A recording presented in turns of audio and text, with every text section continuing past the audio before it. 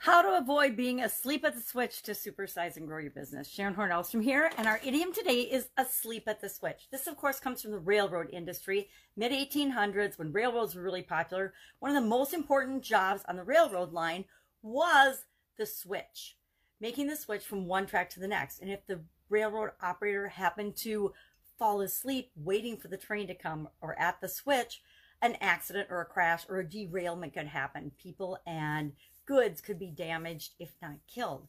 So it was a very important job, probably the most important job besides the railroad. The engineer was the switch operator, making sure that the train switched from track to track, from place to place, on time and safely. It had to be done at the exact right moment, or there could be an accident or a crash. Later on, that of course was transferred to any type of situation where somebody is not alert, they're not doing their job, they make a mistake, even just making a mistake or not responding or reacting quickly enough could be considered being asleep at the switch. Another closely related saying that I've heard more often in my lifetime is asleep at the wheel, when you're, again, driving, not attending to your driving, not attending to what you're doing.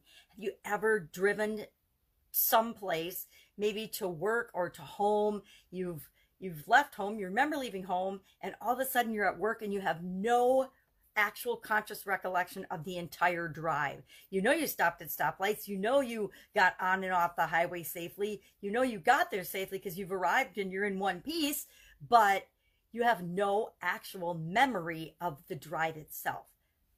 Guilty. I've worked, most of the places I worked in corporate America were like for 3 to 5 year stints. And so you tend to be driving the same path every single day, at least 5 days a week, sometimes more. And you just become autopilot. You start doing things in autopilot on a subconscious level and not being consciously aware of this.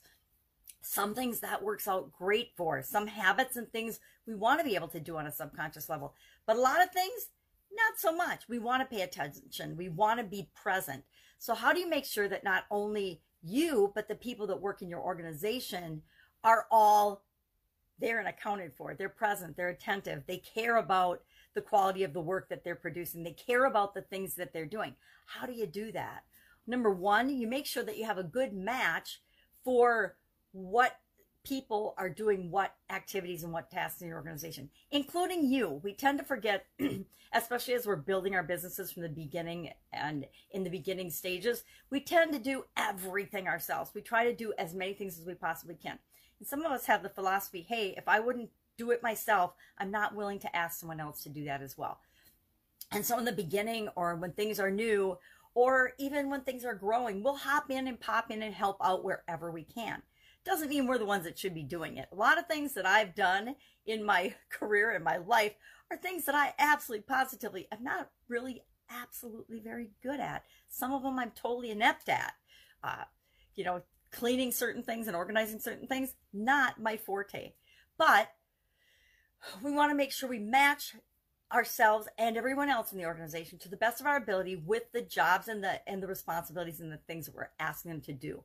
And we need to make sure we train people. I say hire for characteristics, train skills and processes to people, because anybody can learn how to do anything that they want to learn how to do. Make sure that we're training people, sharing clearly our expectations. What is expected of each person in each role and in each job and task in the organization.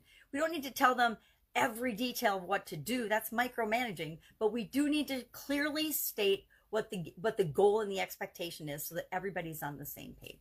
We want to reduce distractions for ourselves and for others in our organization, in our jobs, in any ways that we can. We want to take unnecessary tasks and effort off people's plates and make sure they're being as efficient as they possibly can. We need to find ways to increase attention, keeping people in the present moment, both from ourselves, our customers, and our employees' standpoint. We can do this in a lot of different ways. Some people break things down into chunks and they do chunking, one thing a day. There's all different strategies and ways to manage our time and our activities. But if we can find some ways to increase attention, that helps as well. We need to really care about the people that we serve. We really need to care about the people that are a part of our organization. We need to really care and choose to have great outcomes for those people. We have to choose to want to help people and make their lives better and make our business better.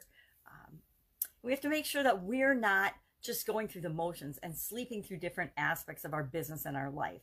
And if I catch myself drifting and I'm not present and paying attention in an activity, I know that it's time for me to delegate or offload or hire someone to do that particular task in my business.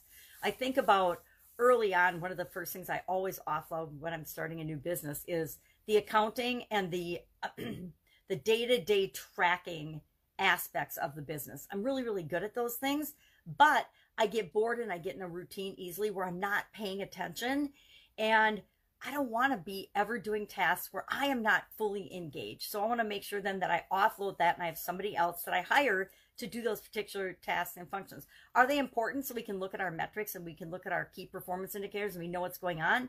Yes, but it's not important that I physically be the one that does that. So in order to not be asleep at the switch, because I think we should be paying attention to our lives, train people, pay attention, care about them, have clear expectations, make sure you match people to the job. If it's something that you can't stay focused and attentive on, find someone that can, because one person's trash is another person's treasure. I always think of this when I think of the things that I love to do, other people hate to do. The things other people hate to do, I absolutely love to do. So it's more like a matchmaking game than it is I have to do this because there's no one else to do it game. Love to know your experience with this particular idiom or expression, asleep at the wheel. Can you relate to anything of I'm saying about, actually sleeping through our lives? I think I actually didn't sleep, but I don't remember big chunks, like decades of my life when I was busy running through my life, raising kids, running different businesses, and working in corporate America, all simultaneously, and dealing with health challenges. Boom! I vaguely remember, bits and pieces of those times, but I know that I wasn't focused, I wasn't present, and I was definitely sleeping through the majority of those years. So I want to warn you to not do that, because our lives are worth remembering. Our lives are worth living. And our businesses are worth creating in ways that everyone gets to experience that as well. So go out, have an awesome day. I'll be with you tomorrow with another interesting idiom. What does it mean? Where does it come from? And how might you use it to supersize and grow your business right now? Take care.